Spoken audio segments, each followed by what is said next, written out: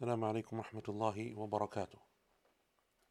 If I could please get a sound check, inshallah ta'ala, before we begin.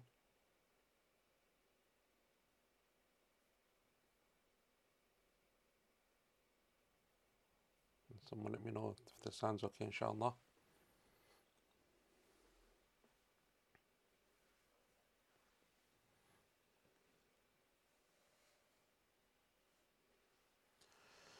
Okay. Bismillah ar-Rahman ar-Rahim. Alhamdulillahi Rabbil Alameen. Wal aqibatu lil muttaqeen. Wa la udwana illa ala al-zalimin. وأشهد أن لا إله إلا الله وحده لا شريك له إله الأولين والآخرين وأشهد أن نبينا محمدا عبده ورسوله المصطفى الأمين صلى الله عليه وعلى آله وصحبه أجمعين أما بعد. So welcome to QP year 4. Alhamdulillah, we are now on our 4th year of Quranic progression, and this is our first lesson. So we begin inshallah ta'ala year 4 today, and inshallah over the next however many months that we have, bidhnillah ta'ala, we will continue as we've done for the previous 3 years with the tafsir of Juz Amma, and we're going to start today with Surah Al-Layl. I hope that inshallah ta'ala everyone has kept safe over the summer months, that Allah subhanahu wa ta'ala has protected you and your families, that Allah Azza wa Jal has made inshallah ta'ala things wherever you are easier than when they were where we left off just before Ramadan. I hope that inshallah ta'ala everyone is doing well. Ask Allah subhanahu wa ta'ala that He continues to keep us safe and our families and our communities, that Allah subhanahu wa ta'ala allows us to continue to seek knowledge and to worship Him and to increase in action and implementing the knowledge that we have. Just a couple of announcements before I forget. First of all, the exams, for those of you that took them, Jazakumullah khair. I appreciate the time and the effort that takes. And I also want to just shout out make a shout out towards the excellent transcribing team as well as the revision team and the sisters who put together the notes as well as the sisters who conducted the revision sessions. May Allah subhanahu wa ta'ala reward them abundantly. It is something which takes, as you can imagine, a lot of time and effort and diligence and dedication in order to be able to not only put together notes but then put together the revision notes and put together the the exams and go through that whole process. It's not something which is easy, and so for the people who step up and do that kind of work for us and help us all in terms of our revision and just kind of getting us back into the flow over the last couple of weeks before we actually begin with the new year. That's something which is an important thing, and so I'll ask Allah subhanahu wa ta'ala that He rewards them, and I also ask Allah Azza wa Jalla that He rewards you for taking the exam, for those of you that took the exam. For those of you that haven't yet taken the exam, I believe this weekend is the final opportunity. So the deferred exam is going to be taken this coming weekend. And so for those of you who for whichever reason were unable to take the previous exam at its original date or the exam at its original date, then inshallah ta'ala you can look at it this weekend, and that will be your final opportunity. And then inshallah ta'ala next week we will speak about it and mention the people that had the highest grades and so on. Also, as you may probably be aware by now, we're still online this year, so QP, at least for the foreseeable future anyway, is going to continue to be online. So that's going to be the norm going ahead. So, and this primarily probably applies just if you're in Birmingham. Anyone outside of Birmingham probably would have joined online anyway. But for those of you that are attending locally or would have attended locally at Hikmah, at the usual mosque, we're not going to be there yet for the foreseeable future. If anything changes, then obviously, inshallah ta'ala, we will let you know. And the third announcement is with regards to the Telegram group. So for those of you that have been following us now for some time, you know that we have a couple of groups on Telegram. One is like a broadcast kind of announcement group, and the other one is a chat group. Both of those I think are extremely beneficial, if for nothing else except that you keep up to date with the latest announcements and the latest developments. And so that's something which I would recommend that you join if you're a new student, for example, or you just recently joined, or you're a long time QP student but you just haven't really joined the Telegram groups, where as just generally we're trying to send out less and less emails and bombard people with less and less information in terms of emails, and make a lot of our primary communication through Telegram. And so that's where you can get all of the latest information if there's development, as well as stuff like, on the chat groups they have quizzes and they have other stuff as well, which kind of just generally helps you with your revision of what we're studying. So, inshallah ta'ala, we're going to begin with the tafsir of Surah Al-Layl today. Bismillah ta'ala. So, where we finished off last year before Ramadan, before we broke for Ramadan, is we finished at the end of QP year 3 from Surah Al-Duha. So, for those of you that are new, that you're just joining, essentially what we've done so far in terms of the tafsir of the Quran is that we started with an introduction in the isti'adha and the basmala, and then we started from reverse order. So, we started from Surah Al-Nas, and we're working our way backwards throughout the Quran. So essentially, we're beginning with what are called the Qisar al-Mufassal, the shortest surahs of the Quran, smallest surahs of the Quran, and we're working our way backwards. And where we've reached so far is Surah Al-Layl. So we've essentially finished after 3 years the Qisar al-Mufassal. The Qisar al-Mufassal, we finished over the 3 years, and inshallah ta'ala now we're going into what would be called the Awsat al-Mufassal, which is all of the surahs from Surah Al-Layl up to the end of Juz Amma, Surah Al-Naba, or the beginning of Juz Amma, Surah Al-Naba. So that's essentially, inshallah ta'ala, what we are going to begin with now. And inshallah, I hope that that's something which we can also complete, inshallah ta'ala. So, for those of you that were also following us through Ramadan, we started with the tafsir of Sa'di. Those lessons, for those of you that want to watch them, they were, I believe, 2-hour lessons this year.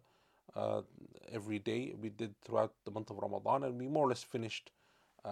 We got up to, like, I think we finished Surah Al-Anfal, so we more or less did 10 juz, just under 10 juz, so just under kind of like a third of the Quran from Tafsir al-Sa'di.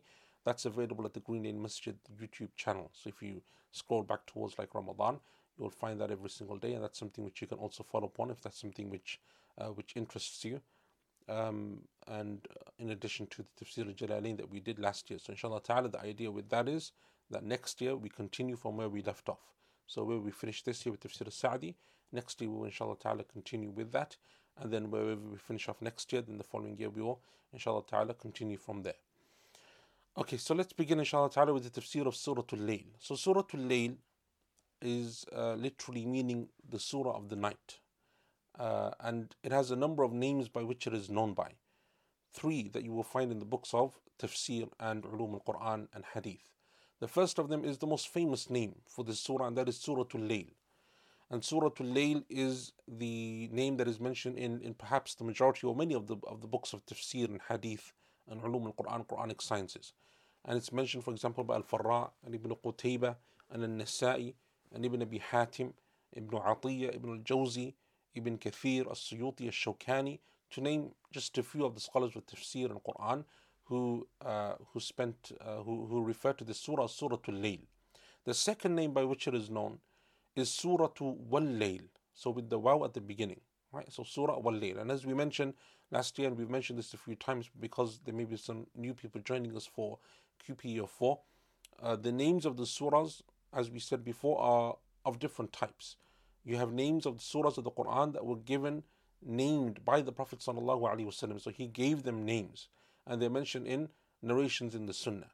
And so those names have stuck. So for example, if the Prophet ﷺ referred to a surah as Surah Al-Fatiha, for example, or Surah Al-Baqarah, or Surah Al-Imran, or Surah Al-Falaq, Surah Al-Nas, Surah Al-Ikhlas, these are names that you will find within narrations.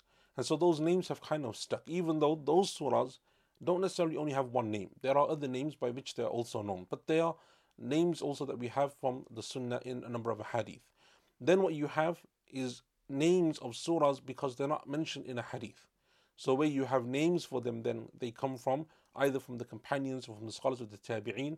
And that's what you find, that there are sometimes multiple names for a single surah. One of the most common ways, as we mentioned last year also, for a surah to be named was to use either the complete first verse or a portion of the first verse. And so that's essentially what's happening here. So Surah Al-Layl is the name that this surah is well known by. Then you have Surah Wal-Layl, which is the opening part of the first verse. And that is the way that it was referred to by Abdullah ibn Mubarak, rahimahullah ta'ala, the famous scholar of hadith.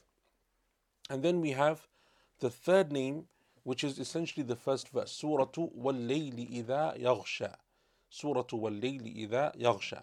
And that's the name that you will find in a number of the books of hadith. So in Sahih al-Bukhari, in Jami' al-Tirmidhi, in the Mustadrak of Imam al-Hakim, that's the name that this surah is referred to, Wal-Layli idha yaghsha. And then also it's mentioned that way in some of the books of tafsir, such as the Tafsir of Abdul Razak and Tafsir al-Tabari. Tafsir al-Tabari refers to this surah also as Surah Wal-Layli Idha Yaghsha. And perhaps one of the reasons for that is, or that you find this in the books of hadith essentially, is because there is a narration in that famous hadith, which I'm sure many of us are familiar with and aware of. We've come across it before. The hadith of Mu'adh radiallahu anhu, when he would pray Isha with the Prophet sallallahu alaihi wasallam in his masjid, and then he would go to Quba, which is where Mu'adh radiallahu anhu lived and where his people were from. He would travel back to Quba, and then he would lead them in Salatul Isha. So he would pray the first time with the Prophet ﷺ, behind the Prophet ﷺ in Masjid al-Nabawi, and then he's going back to his people in Quba and he's praying with them as the Imam, right? Which is one of the evidences that the scholars use, that it's allowed for a person who to pray more than once, right? To pray the same Salah more than once and to lead people, even if for that person it is a Sunnah. Because when Mu'adh radiallahu anhu is leading his people, he's already prayed Isha, so he's not praying with the intention of it being a fard prayer. He's praying with an intention of it being a nafil prayer for him. But for the people behind him, it is still the fard prayer. And that's one of the evidences used by those scholars who allow this, and that is a stronger opinion. Allah Azza wa Jalla knows best. But the point here being that famous story, and Mu'adh radiallahu an on this particular occasion, he lengthens the prayer and he makes the prayer long. And Mu'adh radiallahu an is already leading the people in Quba at a late time, because he's praying with the Prophet ﷺ Isha at that time. Then he's taking time getting back to Quba. Then he's leading his people and he's lengthening the prayer. So one of the people behind, who was praying behind him, when he began to lengthen the prayer, he started reading from like Baqarah or one of the longest surahs, he left. He broke his prayer and he left. And he left because he had to be up in the morning, he had work, he had jobs, he had responsibilities, and he had to go to sleep, he had to get to bed. Some of the companions commented on this, and they said that this man must be a munafiq, he must be a hypocrite to leave and break off the prayer in that way. That man went and he complained to the Prophet ﷺ about Mu'adh radiallahu anh, and the way that he lengthens the prayer. And the Prophet ﷺ calls Mu'adh, and in some of the narrations he says to him, "Fattanun anta ya Mu'adh, are you someone who's causing a trial for people? Don't be a trial and a test for them, because behind you are those people who are elderly and weak and sick, and people who have jobs and responsibilities. You can't make your salah like Baqarah every single time. You don't know how the situation of the people behind you is." In some of those narrations, the Prophet said to him, rather what you should be leading the people with in Salatul Isha is surahs like Sabbih Isma Rabbika La'la and Washamsi wa Duhaha. Right? And that's the famous narrations. In some of those wordings, the Prophet, it is said, also added Wal-Layli Idha Yaghsha. So he said, lead them with Sabbih Isma Rabbika La'la, Washamsi wa Duhaha, and Wal-Layli Idha Yaghsha. And he referred to these surahs with their full verses, right? With the opening verse. So that's why it was a very common thing, even amongst the time or in the time of the Prophet ﷺ, to refer to verses with either a portion of the opening verse or all of its, or the complete opening verse. But anyway, the point being that these are the three names by which this surah is known, and in particular, Suratul Layla is something which is very common. So that's the one that like you will find now in most mushafs, in most Qur'ans. That's the name by which this surah, and in most works now, contemporary works, it is referred to as Surah Al-Layl. In terms of its place of revelation or time of revelation, is it a Makki surah or a Madani surah? There is a difference of opinion. The majority of the scholars are of the position that it is a Makki surah, but there is a difference of opinion. Ibn al-Jawzi rahimahullah ta'ala in his tafsir, he said that it is a Makki surah by ijma', by consensus. But it's not by consensus because there are a number of scholars who differed with that point. And the majority of scholars, however, didn't really mention the difference of opinion. They just said simply that it is a Makki position. There is a difference between a scholar who says that it is a Makki surah by ijma', because the word ijma' means by consensus or agreement, more or less, of all of the scholars, or the vast majority of the scholars. Some of the scholars use the word ijma' to refer to the overwhelming majority, even though they know that there are scholars who differ with that position, but they consider them to be, the oddity, the odd one or two that they don't really consider, they don't really count. They don't think that breaks the ijma' of the majority or the overwhelming majority. There is a difference between someone who says that it is Makki or Madani by ijma', as opposed to someone who simply says it is a Makki surah. The scholar who says that it is a Makki surah is giving you the stronger position, the position that he has chosen, that the surah is a Makki surah. But that doesn't necessarily mean that there isn't a difference of opinion. So for example, Ibn Kathir rahimahullah ta'ala often will say, it's a Makki surah. But then when you go back to other books of tafsir like Al-Qurtubi, like Ibn Atiyah, like Ibn Ashur, for example, and others, you find actually no, there's more than one position. Ibn Kathir rahimahullah ta'ala doesn't often go into those differences. He's just telling you the position that he considers to be strongest. And so there is an important distinction between the two. Doesn't mean that Ibn Kathir doesn't know, that is not aware, and he didn't know. No, he's just telling you that this is the stronger position in terms of what the surah is. So, those scholars who said that it is a Makki surah include Ibn Kathir and As-Suyuti, and before them Al-Baghawi, and before him Ibn Hazm, alayhim rahmatullahi ta'ala. And so those are the scholars who said that it is a Makki surah. However, there are scholars who said that it is a Madani surah. And this is what is mentioned by Ibn Ashur. And even though Ibn Ashur and Ibn Atiyah and others who mention the difference of opinion, I think that the vast majority of them are still leaning towards it being a Makki surah. But they're essentially saying that there is some difference of opinion. Ibn Ashur says that it is the majority opinion that it is a Makki surah. And in fact, the majority of the scholars of tafsir, he said, didn't even mention the difference of opinion. They just simply said it is Makki. However, there is a difference of opinion, as mentioned by As-Suyuti. And remember, As-Suyuti is one of the scholars who said that it is a Makki surah. That's what he mentions in his tafsir. But if you go back to his book in Ulum al-Quran, which is Al-Itqan, he mentions a difference of opinion there. And that's also something very important when you study the works of scholars, to understand the methodology of each work. And so As-Suyuti sometimes doesn't go into a lot of detail in his tafsir, but he will go into more detail in his book in Ulum al-Quran, in the sciences of the Quran. So As-Suyuti mentions this, Ibn Atiyah as well. Ibn Atiyah says, and he narrates from Al-Mahdawi, that it is a Madani surah. Right? Al-Mahdawi, and this is something which is also important, just as a methodology of studying any science, but especially tafsir or hadith or something. When you come across a name of a scholar, like Ibn Atiyah now is a famous scholar of tafsir and is someone that we quote from very often. When Ibn Atiyah quotes from another scholar, like in this case Al-Mahdawi, and Al-Mahdawi, I think for many of us is probably a name that we've never come across before in tafsir. Who is Al-Mahdawi? His name was Abu al-Abbas Al-Mahdawi. And he died around the year 450 of the Hijrah. Al-Mahdawi, when you come across a name like that, it's something which you should research, look into, right? You want to know who is this scholar that other scholars are referring to and quoting from.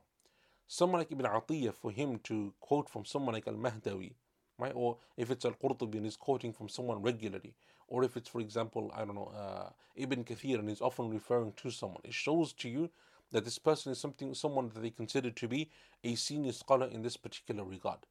Al-Mahdawi is from the scholars, as Ibn Atiyah and others were, from the scholars of northern Africa, from Andalus, right? Andalus and the area and region which is southern Spain, and then stretching towards North Africa. Al-Mahdawi was from the famous scholars of Qira'at, and he also has a book in tafsir. And Ibn Atiyah, in his introduction to his tafsir, when he speaks about the different levels of the scholars of tafsir, the highest level is the level of the companions, and then after the second level is the level of the students of the companions and their students, and he basically grades the different levels of scholars of tafsir. The third level, which he considers to also be a very high level, he mentions the likes of Al-Mahdawi, and he's someone that he benefited from anyway. So Al-Mahdawi is someone who mentions this as well. Ibn Ashur says that the reason for the difference of opinion between why this surah is Makki or Madani essentially refers to those verses that inshallah ta'ala we're going to come on to either today or next week inshallah ta'ala, when Allah subhanahu wa ta'ala says towards around verses 5 and 6 and 7 and 8, when Allah Azza wa Jalla says فَأَمَّا مَنْ أَعْطَى وَاتَّقَى وَصَدَّقَ بِالْحُسْنَى فَسَنُيَسِّرُهُ لِلْيُسْرَى. That portion of verses that Allah Azza wa Jalla says, and as for the one who spends and has piety and they are truthful, or they attest to the truthfulness of Al-Husna, then you will make easy for them their path. And as for the one who was stingy and miserly, those verses as they go on, the scholars differed as to who it's referring to. Those scholars that said that it's referring to the likes of Abu Bakr radiallahu anhu and others said that it is a Makki surah, and that the incident, as we will mention, refers particularly to Abu Bakr radiallahu anhu and his time in Mecca, the Meccan period. Therefore the surah becomes a Makki surah. And others from amongst the scholars of tafsir were of the position that those verses refer to a companion from the companions of the Ansar in Medina by the name of Abu Dahdah radiyallahu anhu. And Abu Dahdah, his story is also well known and famous inshallah when we come to it. It's something which I think many of us have heard and come across. Abu Dahdah, his story is famous, but the point being here that he's from the companions of the Ansar, which therefore means that the incident takes place in the Medinan period, and therefore the story of the surah becomes a Madani surah. Right? And that is essentially the difference of opinion. The vast majority of the scholars seem to have taken the position that this surah is referring to the likes of Abu Bakr radiallahu anhu, and therefore it is a Makki surah. But you will find that difference of opinion in some of the books. And from the early scholars who mention that difference of opinion are the likes of Abdul Razzaq in his tafsir, and Ali ibn Abi Talha. Right? Ali ibn Abi Talha, rahimahullah ta'ala, was from the students of the students. This is another name which you will come across if you read Tabari or any of those early books of tafsir, Abdul Razzaq, the very early compilations of tafsir. A very common name that you will find is this particular scholar, Ali ibn Abi Talha. Ali ibn Abi Talha, his father was, I think it was his father anyway, or his grandfather, one of them, was the slave of Al-Abbas, radiallahu anhu, the uncle of the Prophet sallallahu alaihi wasallam, and he was freed by him. And so they have their wala, they have their, their kind of like loyalty attached to the family of the Prophet sallallahu alaihi wasallam. Right? So essentially what happens is, if someone has a slave and they free them, that person becomes a free slave, but the loyalty that they have, they retain that loyalty, meaning that if there was ever to be something which they needed to help someone or whatever, their loyalty, their family loyalty, goes back to the people who freed them. That is called Mawla, right? In Arabic, or it is called Al-Wala. So Ali ibn Abi Talha, his father, or I think it was his grandfather, one of them, they were freed by Al-Abbas radiallahu anhu. And so his loyalty therefore goes to the family of the Prophet, to Banu Hashim, right, which is the tribe and the clan of the Prophet sallallahu alaihi wasallam. Ali ibn Abi Talha himself was from the students of Abdullah ibn Abbas radiallahu anhuma. So Ali ibn Abi Talha, his teachers are the likes of Mujahid and Ata and Sa'id ibn Jubair rahimahumullah, and all of those three, as well as others, are from the very senior major students of Abdullah ibn Abbas radiallahu anhuma. And Ali ibn Abi Talha was one of the first to write down the tafsir of Ibn Abbas. So even though between him and Ibn Abbas there is a level or a generation which is basically his teachers, but he wrote it down. He wrote the tafsir of Ibn Abbas down. And it's not a long tafsir. In fact, it's not a very long tafsir. And I think the original tafsir isn't something which we have in its original form. But recently there was one of the scholars who basically went through the works of Al-Tabari and Bukhari and all of these different books of tafsir and hadith, and they essentially extracted all of the narrations of Ali ibn Abi Talha and they put them together. So Ali ibn Abi Talha often narrates from Ibn Abbas. So many of the narrations of Ibn Abbas, for example, Imam al-Bukhari in his Sahih often quotes in tafsir from Ibn Abbas radiallahu anhu. It is said that his narrations that he takes from Ibn Abbas come from Ali ibn Abi Talha rahimahullah. Al-Tabari does the same, and Abdul Razzaq does the same, and many of the early scholars of tafsir, when it came to the narrations of Ibn Abbas, they considered to be one of the most authentic and strongest chains to him to be the scholar Ali ibn Abi Talha. And this is a very interesting, like it's a complete tangent to what we're doing, but it's a very interesting thing to look into, like how the early scholars used to do this. And what we often do now is we read these names and we don't, even though it's a very repetitive name, a name that you will come across many times in those works, you just kind of pass along.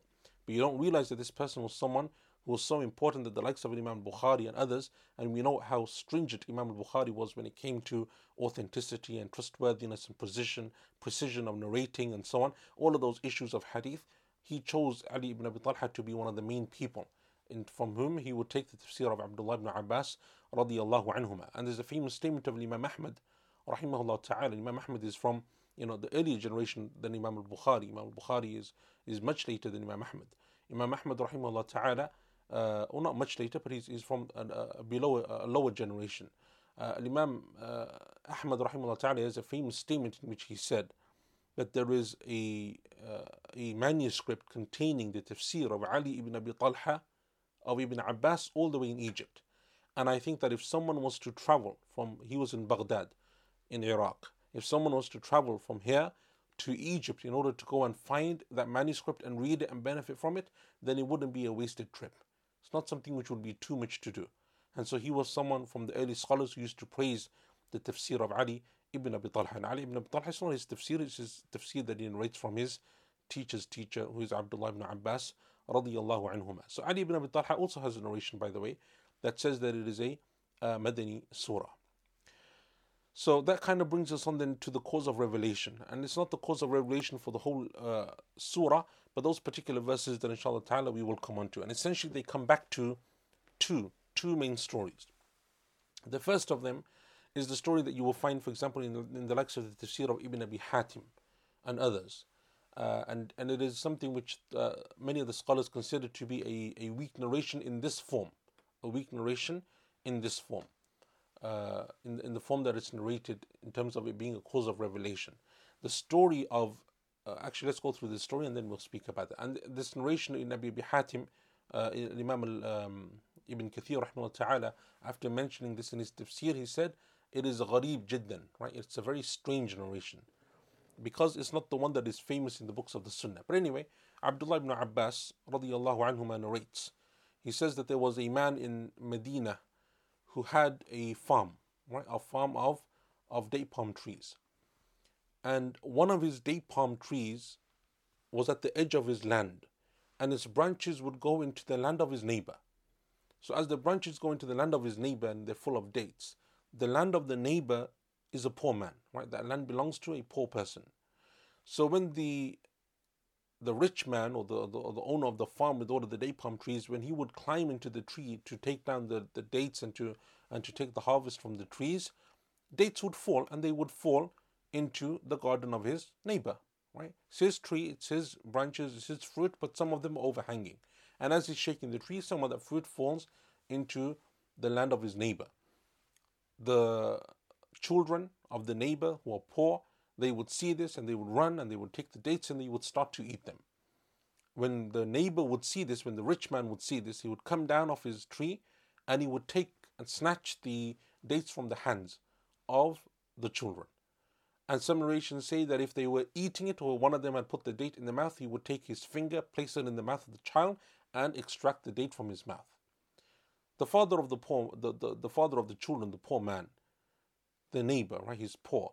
When he saw this and he saw the way that his neighbor was acting toward his children, he came to the Prophet sallallahu alaihi wasallam and he said, "O Messenger of Allah, this is what happened," and so on and so on. Why don't you ask him to give us that one tree? He has a whole farm of date palm trees. Give us the one tree, right? Give us the one tree. The Prophet sallallahu alaihi wasallam calls the man and he says, this is what your neighbor is saying. He's a poor man, he's needy. You have, alhamdulillah, many trees. Give him this tree, right? For him, his family, his children. Give him the tree. He said, "O Messenger of Allah, I would have given it to him, were it not that this is my most favorite tree, and the fruit of this tree is the most delicious fruit that I have," meaning the dates are the most amazing.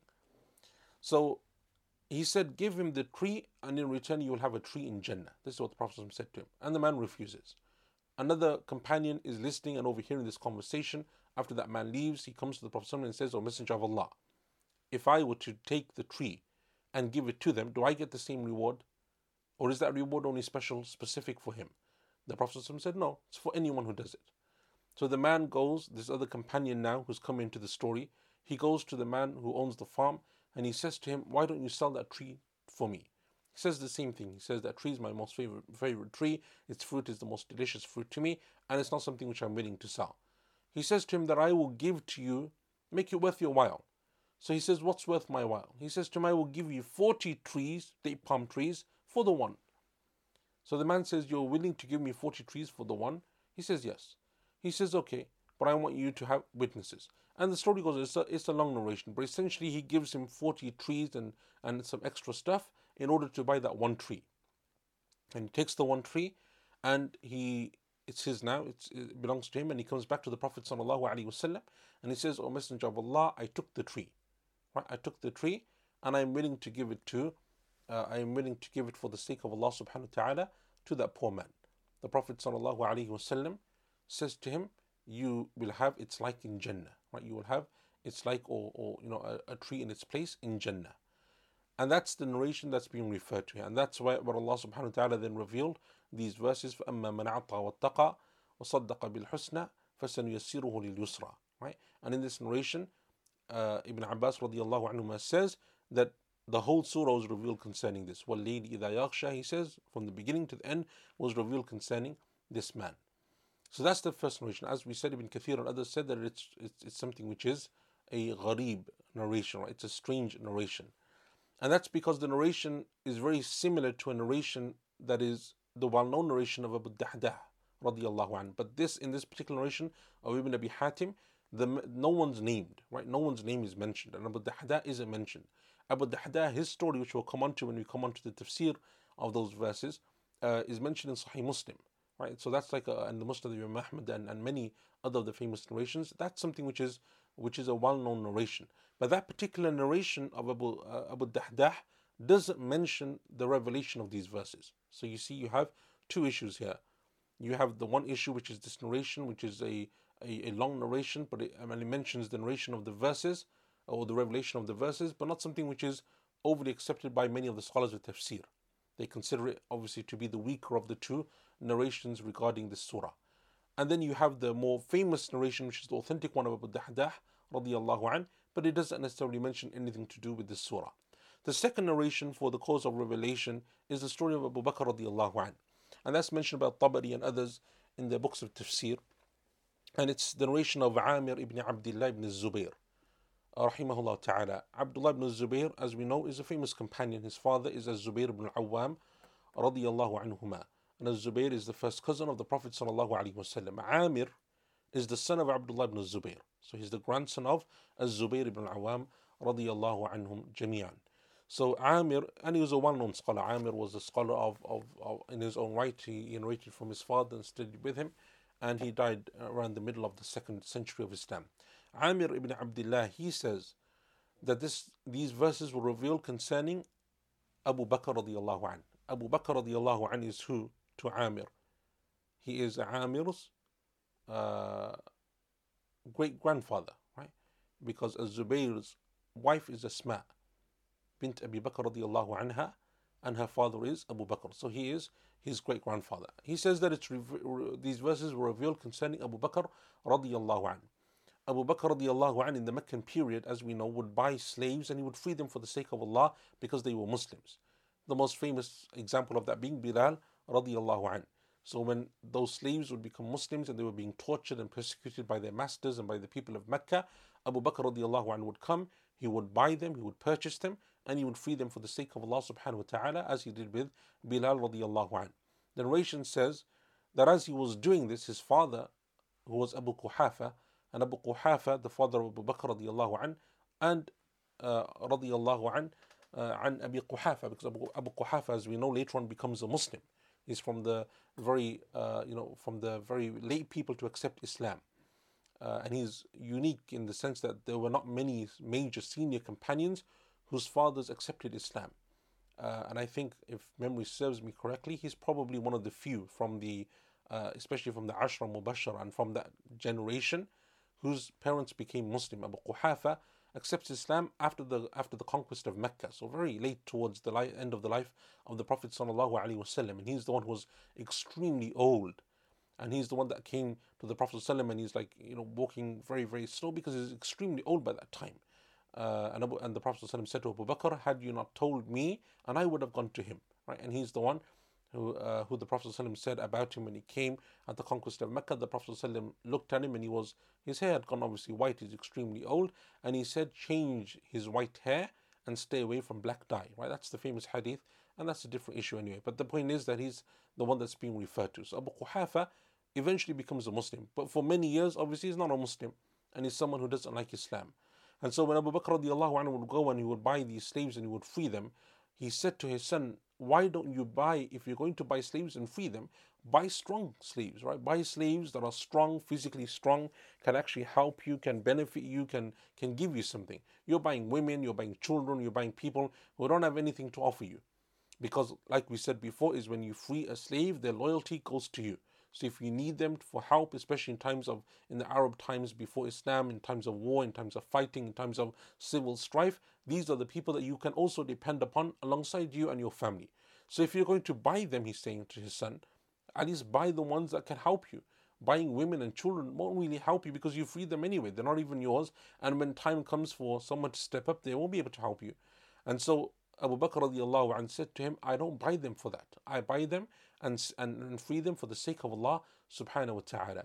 And then Allah Azza wa Jal, because of this, revealed these verses, فَأَمَّا مَنْ عَطَى وَاتَّقَى وَصَدَّقَ بِالْحُسْنَى فَسَنُيَسِّرُهُ لِلْيُسْرَى. Amir says that some of my family members, most likely his father and others from his uncles and so on, they told me that these verses were revealed concerning my great grandfather Abu Bakr radiallahu anh. Those are the two famous stories that we have concerning the revelation of these verses. You have that one story, which those scholars who accepted that story said therefore that the surah is Madani either in its totality or part of it is Madani anyway. At least those verses are Madani. And other scholars who said no, that it's referring to Abu Bakr radiallahu anh, and therefore the story is Makki. And the majority of the scholars of Islam or of tafsir are of the position that it is a Makki surah. Right? And if it's referring to anyone, then it's referring to Abu Bakr radiallahu anh. And clearly when we say that the story is about Abu Bakr radiallahu anh, it doesn't mean that the verses are specific to him, right? So as we've said before, the causes of revelation don't restrict the meaning of the verse, meaning that it doesn't just apply to Abu Bakr radiallahu anh, but the verses retain their general meaning, right? In the vast majority of cases, they are general for everyone. So when Allah Azza wa Jalla says anyone who spends and anyone who fears Allah and anyone who testifies to the truth and so on, they will have ease and Allah Azza wa Jalla will facilitate ease for them. That refers to every Muslim and every believer who has those attributes and follows in those footsteps. So it's not something which then becomes specific only to Abu Bakr radiallahu anh. But this is something which is mentioned by way of it being a cause of revelation only, not in terms of its rulings being restricted to one party as opposed to another. And that's why you often find that the teacher of our teacher, Shaykh Muhammad al-Amin al-Shanqiti, rahimahullah ta'ala, in his tafsir, will often speak about cause of revelation and then he will say, but it's not restricted in meaning. And he doesn't like it because some people try to restrict the meaning. And so he says either way, whether it is or it's not important in the sense of its application, its rulings, its benefits, and the way that we understand those verses of the Quran. And Allah Azza wa Jal knows best. So those are the two main issues or the two main narrations that you have regarding the cause of revelation for Surah Al-Layl. So let us begin inshallah ta'ala. Allah subhanahu wa ta'ala says, أعوذ بالله من الشيطان الرجيم بسم الله الرحمن الرحيم والليل إذا يغشى والنهار إذا تجلى وما خلق الذكر والأنثى إن سعيكم لشتى. Allah subhanahu wa ta'ala begins in verse number 1 and he says وَاللَّيْلِ إِذَا يَغْشَى, by the enshrouding night. And so this is, as we've mentioned previously over the past few years when we've come across some surahs like this, especially Surah Al-Duha. In fact, this may be only the second surah I think that we've come through that begins with and Surah Al-Tin, so maybe the third surah that begins with an oath. That Allah subhanahu wa ta'ala often begins a number of surahs in the Quran by taking oaths. And when Allah Azza wa Jalla takes oaths by something, it is to show the importance of that thing that Allah subhanahu wa ta'ala is taking an oath by. As Qatada rahimahullah ta'ala said. Qatada said that if Allah Azza wa Jalla takes an oath by something, it is to show its significance and to show its importance. So here Allah subhanahu wa ta'ala takes an oath by the night. And I think we mentioned last year when we were speaking, for those of you that remember at Surah Al-Duha, that one of the things that Allah Azza wa Jalla takes an oath by in a number of places in the Quran is by time. So Allah Azza wa Jalla takes an oath by time in Surah Al-Asr. And then Allah Azza wa Jalla takes an oath by different parts or different times of the day and the night. So you have wal-layl, you have wal-duha, you have wal-fajr, right? You have all of those different times of the day and the night that Allah subhanahu wa ta'ala then specifies and He takes an oath by to show to you its importance. So Allah Azza wa Jalla doesn't just take an oath by time in general, but then Allah Azza wa Jalla will take an oath by certain parts of the day and the night and certain times that Allah Azza wa Jalla is referring to as well. And even Al-Asr, as we mentioned when we did the tafsir, remember that we said that some of the scholars were of the position that actually Al-Asr doesn't refer to the time in general, doesn't refer to all of time, but many of the scholars were of the position, and it is a strong opinion, that actually Al-Asr is referring to the time of day of Al-Asr. So that time of day when we pray Salatul Asr, that is the time that Allah subhanahu wa ta'ala is taking an oath by. And that has its strength because we know from a number of hadith of the Prophet sallallahu alaihi wasallam that it's a time that is considered to be an auspicious time, right? That's the time that the angels go up to Allah subhanahu wa ta'ala with the actions of the day, right? And then the angels of the night are coming down at the same time. That's the time where, it's the time that you should make your evening adhkar. For example, the Salatul Asr, in the position of the majority of the scholars, is Salatul Wusta, the one that Allah Azza wa Jal mentions in the Quran. Preserve your prayers, and especially the middle prayer being Salatul Asr, in the position of many of the scholars as well. And there are even hadith which we mentioned when we did the tafsir of when the Prophet ﷺ used to say, or some narrations that say that if someone was going to take an oath for certain things, they should do it after Salatul Asr. Right? That is the position of a number of scholars, because that time of Asr is something which even the Arabs, it was said, before Islam, pre-Islam, understood its importance. That time of day was something which they considered to be extremely important. Anyway, the point being that Allah Azza wa Jalla takes an oath by a number of parts of the day and the night. Ibn Abbas radiallahu anhuma said, وَاللَّيْلِ إِذَا يَغْشَى, and by the night when it enshrouds, or the enshrouding night. And he said the meaning of yaghsha is إِذَا أَظْلَم, when darkness covers the day, right? So that's what essentially is referring to. Yaghsha meaning the darkness of the night, when the darkness of the night comes in. And Sa'id ibn Jubair rahimahullah ta'ala said something very similar. He said, إِذَا أَقْبَلَ فَغَطَّى كُلَّ شَيْء, when the night enters and it covers everything before it. And that is what Imam al-Tabari rahimahullah ta'ala also said in his tafsir. He said that Allah Azza wa Jalla takes an oath by the night that comes and it takes over all of the daylight, and it removes the light of the day, and with it comes the darkness of the night. And as the judge said something very similar, he said that the night comes and everything in the horizon becomes dark. Everything upon the horizon becomes dark. And Ibn Kathir rahimahullah ta'ala said something also very similar, when the night comes and enters and all of creation is covered by its darkness. So remember, we're talking about a time, especially in the time of the Prophet ﷺ, where you don't have artificial lighting, right? So now, especially if you live in the middle of central London, or you're in New York or in Hong Kong or one of those places, even the night seems like it's day, right? Because there's so much artificial lighting, not only lamp posts and street lighting, but building lighting and then indoor lighting. And so lighting is very different. But remember, and even till now, in certain villages and certain places, everything becomes dark. There's no street lights, right? So when Maghrib comes in and after Isha, when night settles, then it's something which is extremely dark. So you have moonlight, or the very small lights of the night, that you have the natural light of the night, and you may have the odd candle burning here, or some kind of fire being lit there. But generally speaking, it is extremely dark. And so that's what they're referring to, that when the night comes in, Allah Azza wa Jalla is saying, it covers everything, and everything becomes dark. In verse number 2, then Allah subhanahu wa ta'ala takes another oath, and He says, وَالنَّهَارِ إِذَا تَجَلَّى, and by the radiant day.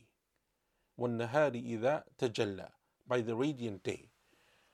And Imam al-Tabari rahimahullah ta'ala says, and this is also another oath, but this time it is the opposite of the first. So Allah Azza wa Jalla takes an oath by the night, and then He takes an oath by the day. And He takes an oath by the night, the day, and the light that it brings. Because the light of the day allows eyes to see that which the night hid from them. So when the light of the day comes, it allows you to see that which the night hid from your eyes. And so that's something which Allah Azza wa Jalla then takes an oath by as well. Qatada rahimahullah ta'ala said, Allah Azza wa Jalla says, وَاللَّيْلِ إِذَا يَغْشَى وَالنَّهَارِ إِذَا تَجَلَّى, He takes an oath by the day and by the night. And these are two of the greatest signs that Allah subhanahu wa ta'ala has given to His creation. The night and the day, and the way that one follows the other, and the way that they alternate the day and the night. It is something which Allah Azza wa Jal refers to in a number of places in the Quran. Like for example, towards the end of Surah Al Imran, إِنَّ فِي خَلْقِ السَّمَاوَاتِ وَالْأَرْضِ وَاخْتِلَافِ اللَّيْلِ وَالنَّهَارِ لَآيَاتٍ لِأُولِي الْأَلْبَابِ. Indeed, in the creation of the heavens and the earth and the alternation of the day and the night are signs for the people of understanding.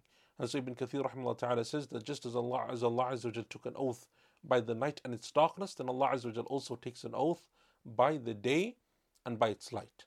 And this surah, some of the scholars said, is very close to the surah that will come next, that inshallah ta'ala we will do after this surah, which is Surah Ash-Shams.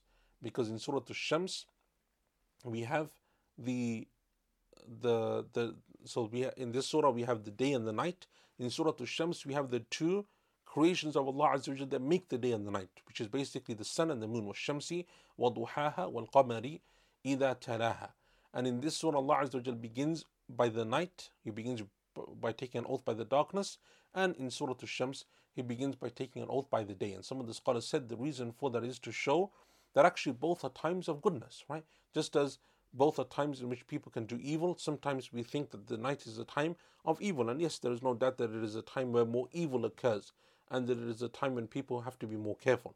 But it is also a time that Allah subhanahu wa ta'ala has blessed in its own way, because many of the ibadat, especially the nawafil, that are most beloved to Allah Azza wa Jal on a daily basis take place in the night. So that the tahajjud prayer, right, qiyamul layl and witr, and making dua in the last third of the night, and those types of actions, and what we consider to be the Quran of the night, right? The Quran al-Fajr and the recitation of the night, that's something which occurs during that part of the night. And that's something which Siddiq Hassan Khan rahimahullah ta'ala mentions. It's a very nice point, because sometimes we think that it's all about the day and that Allah Azza wa Jal wants us to praise Him in the day and think about the day, and that the night is something that we should stay away from. And note that there is a number of ahadith that we know in which the Prophet told us to be careful of the night and to make certain du'as of protection for the night, and to withhold our children at the time of Maghrib, because that's the time that the devils come out and so on. But at the same time, the night is also a time of worship. And so Allah subhanahu wa ta'ala takes an oath by the night just as He takes an oath by the day. In verse number 3, then Allah subhanahu wa ta'ala says, وَمَا خَلَقَ الذَّكَرَ وَالْأُنثَى, by the creation of the male and the female. In this particular part of the surah, right, I want to mention to you a narration that you will find in the books of hadith. And it is a famous narration. It's mentioned in Sahih Bukhari and other than them as well. And it's the narration of Alqamah. Alqamah ibn Qais al-Nakha'i is the uncle of the famous scholar Ibrahim al-Nakha'i. Ibrahim al-Nakha'i rahimahullah ta'ala is from the famous scholars of Islam. It's probably a name that you've heard of from others as well. Ibrahim al-Nakha'i. Ibrahim al-Nakha'i, his uncle, is Alqamah ibn Qais al-Nakha'i. And Alqamah was from the major students, from the major students of Abdullah ibn Mas'ud radiyallahu an. And he studied with a number of other companions as well. But Ibn Mas'ud is the one that he's known for, like in terms of being a student. So Alqamah says that I was traveling with a number of other companions, other students of Ibn Mas'ud, and we entered into Sham. And Abu Darda radiyallahu an heard about us coming. So he came to us and he said, is there amongst you the one who can read Quran? Is anyone amongst you who is well versed in Quran? So it doesn't mean can you just read Quran, it means well versed in Quran. They said yes. So he said, who from amongst you is most well versed, meaning the one that has memorized it best and knows it best and can recite it best? So Alqamah says, they all pointed towards me. So he said to me, read for me Surah Wal-Layli Idha Yaghsha. So he said, I read it. And I read it the way that I heard from Ibn Mas'ud. He said, وَاللَّيْلِ إِذَا يَغْشَى وَالنَّهَارِ إِذَا تَجَلَّى وَالذَّكَرِ وَالْأُنثَى. Right? And so what's missing here in the third verse? وَمَا خَلَقَ الذَّكَرَ وَالْأُنثَى. He said, وَالذَّكَرِ وَالْأُنثَى. So Abu Darda, rahimahullah ta'ala, radiyallahu an, said to me, did you hear it this way from the mouth of your teacher, meaning Abdullah bin Mas'ud radiyallahu an? So I said, yes, that's how I heard him read it.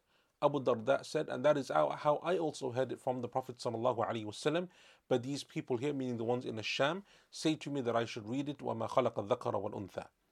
This narration, and you will find many of these narrations, if you're someone who reads the books of tafsir, like the early works of tafsir especially, and even the books of hadith, because this is a narration in Sahih Bukhari, is something which you will come across. And we know that the companions at the time of the Prophet sallallahu alaihi wasallam had differences in the way that they read the Quran, right? And this can be something which is a very confusing issue and topic.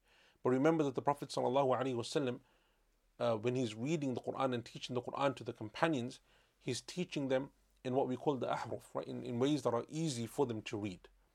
The Prophet ﷺ then, in the end of his life, when Jibreel ﷺ came to him in the final Ramadan and he revised the Quran with him twice, the Prophet ﷺ settled on what was a reading, right? And that is the reading then that Abu Bakr radiallahu an based the Quran upon when he gathered the Quran and compiled it, and that Uthman radiallahu an did the same when he compiled it in his time, and that's the one that he sent then to the different parts of the Muslim world. For the companions who heard it from the Prophet sallallahu alaihi wasallam, and maybe they didn't hear the final version, or maybe they were the ones who thought that that's the way that it should be read, for them that is the Quran that they knew because they learnt it from the Prophet sallallahu alaihi wasallam. But the Quran then that comes to Uthman radiallahu an, or the one that comes in the time of Abu Bakr radiallahu an before him, it is essentially the Quran that the scholars and the Ummah have ijma' upon, right? And so you will find as Ibn Hajar rahimahullah ta'ala mentions this in his explanation of Sahih Bukhari, you will find that the companions sometimes had differences in the way that they would read, but that those differences are abrogated, right? And they're abrogated by the ijma' of the ummah. So even if there's a difference of opinion in the time of the companions, there's no difference of opinion that then stays after their students or even after those students pass away and the next generation. And that's what Ibn Hajar says, that despite Abu Darda, and Abu Darda was the one who would teach Quran in Ash-Sham.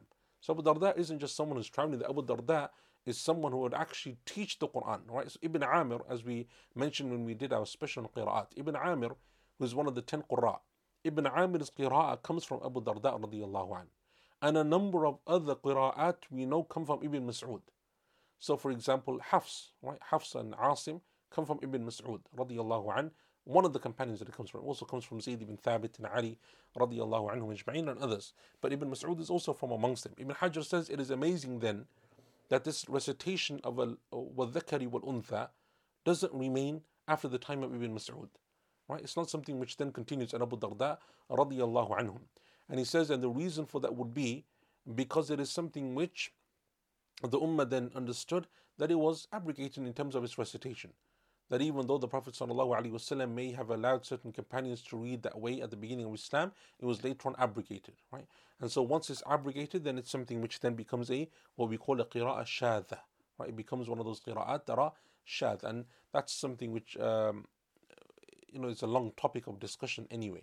But it's something which pertains to here particularly because you will find it in the books of tafsir, often mentioned, especially this particular narration of Alqamah ibn Qais al-Nakha'i, rahimahullah ta'ala. So Ibn Hajar rahimahullah ta'ala says that I find it something amazing that despite these two companions being very staunch on this qira'ah, is something which then didn't last very long. Because Abu Darda, from his students is Ibn Amir, the famous Qari. So we're not talking about generations afterwards, we're talking about like the next generation. So even though there are amongst them some scholars like Alqamah and others who are still reading in that way, the vast majority read it in the way that it was established in terms of the Mus'haf of Uthman radiyallahu anhu wa ardah. Al-Imam al-Tabari rahimahullah ta'ala, he said that Allah subhanahu wa ta'ala says وَمَا خَلَقَ الذَّكَرَ وَالْأُنْثَى. He takes an oath by the creation of the male and the female. He says that the word ma, right, in وَمَا خَلَقَ الذَّكَرَ وَالْأُنْثَى, the word ma has two meanings, or can have possibly two meanings in the Arabic language. It comes with two meanings. The first is that the ma means man. The ma refers to who, meaning the one who created the heavens and the earth, in which case that Allah subhanahu wa ta'ala is taking an oath by himself, that Allah azza wa jalla is taking an oath by the creator, and that is Allah subhanahu wa ta'ala. So he's saying, and by the one who created the male and the female. The second meaning of the ma is that it is mastariyah, meaning that he's taking an oath by the creation of the male and the female. So Allah azza wa jalla is saying, and that's the common translation that you have in most of the tafsirs and in the translations of this verse, and by the creation of the male and the female, right? By the creation of the male and the female. But both of those are correct tafsir, because obviously that if it's referring to the creator, then that's also something which is referring to Allah subhanahu wa ta'ala, and if it's referring to the creation, then clearly it is something which Allah azza wa jalla is referring to. One is referring to the creator, one is referring to the end product, which is the creation, and both of them are very closely linked, as we know. Ibn al-Qayyim rahimahullah ta'ala, he says in the tafsir of this verse, he says that Allah subhanahu wa ta'ala takes an oath by male and female, because every single animal that is upon the face of the planet has a male and a female. And so Allah subhanahu wa ta'ala mentions this rather than saying by the humans, right, or by the man and the woman, because that then restricts it to just humans. Allah azza wa jalla says male and female, so that it includes the birds, and it includes the animals, and it includes the fish, and it includes everything that Allah subhanahu wa ta'ala has created in that way. And so Allah azza wa jalla has made them male and female. So then Ibn Qayyim rahimahullah ta'ala says that it is a sign from Allah's power, and it is a sign of His lordship and His creation subhanahu wa ta'ala, that Allah azza wa jalla made, just as He created or alternation, or He created opposites in terms of the day and the night and the sun and the moon, that Allah azza wa jalla also created opposites in terms of the creation of the male and the female. And so Allah subhanahu wa ta'ala created them to show that there is differences, right? That there are different ways that you can do things, that there are different paths that people can take, because in the next verse, which we don't have time to go into today, but the next verse will be inna sa'yakum lashatta, that you're different, that the ways that you take differ, right? So just as there is a difference between the sun and the moon, a difference between the day and the night, a difference between male and female, then likewise there is a difference between righteousness and unrighteousness, between belief and between disbelief. And so some people would take one path and some people would take another path. And so Allah subhanahu wa ta'ala takes an oath by these things to show His power Jalla fi ula, that Allah subhanahu wa ta'ala is the one who created all of this. And just as He is the one who created all of this, then He knows also that people will take different paths. You don't have a choice in terms of the heavens and the earth and the sun and the moon and the day and the night and the male and the female. You don't have a choice as to which one you are, but there is a choice in terms of whether you choose the path of righteousness or unrighteousness. But Allah subhanahu wa ta'ala knows that there will be people who choose one and there will be people who choose another. But inshallah ta'ala, that's something which we will come on to next week in tafsir number 4, and then we will go on to those verses which we spoke about in terms of concerning the cause of revelation. So if there's any questions inshallah ta'ala for today's lesson, then inshallah ta'ala we'll take them. Otherwise we can conclude bi'idhnillah ta'ala for today, and inshallah ta'ala next week we will be back at the same time, right? So we will back at the same time, which is 8:30 UK time. What is the wisdom of Allah subhanahu wa ta'ala referring to Himself as Ma, which is usually used for inanimate entities? So the word Ma can come with the meaning of man, and it's actually quite common in the Arabic language. In terms of its particular wisdom here, Allah subhanahu wa ta'ala knows best. Allah Azza wa Jal knows best. I don't know as to why Allah Azza wa Jal uses this here, but it's mentioned in a number of verses similar to it. For example, when Allah subhanahu wa ta'ala says وَالسَّمَاءِ وَمَا بَنَاهَا وَالْأَرْضِ وَمَا طَحَاهَا, right? That's also another verse in which some of the scholars said that actually the ma here also means man. So when Allah Azza wa Jalla takes an oath by the heavens and the one who created it, right? And not its creation, and the two meanings are very, very similar in terms of the end result. But there is a difference in terms of ma being man and it being mastariyah. So Allahu A'lam. But as in terms of the wisdom as to why Allah subhanahu wa ta'ala uses it, I don't know. Allahu A'lam.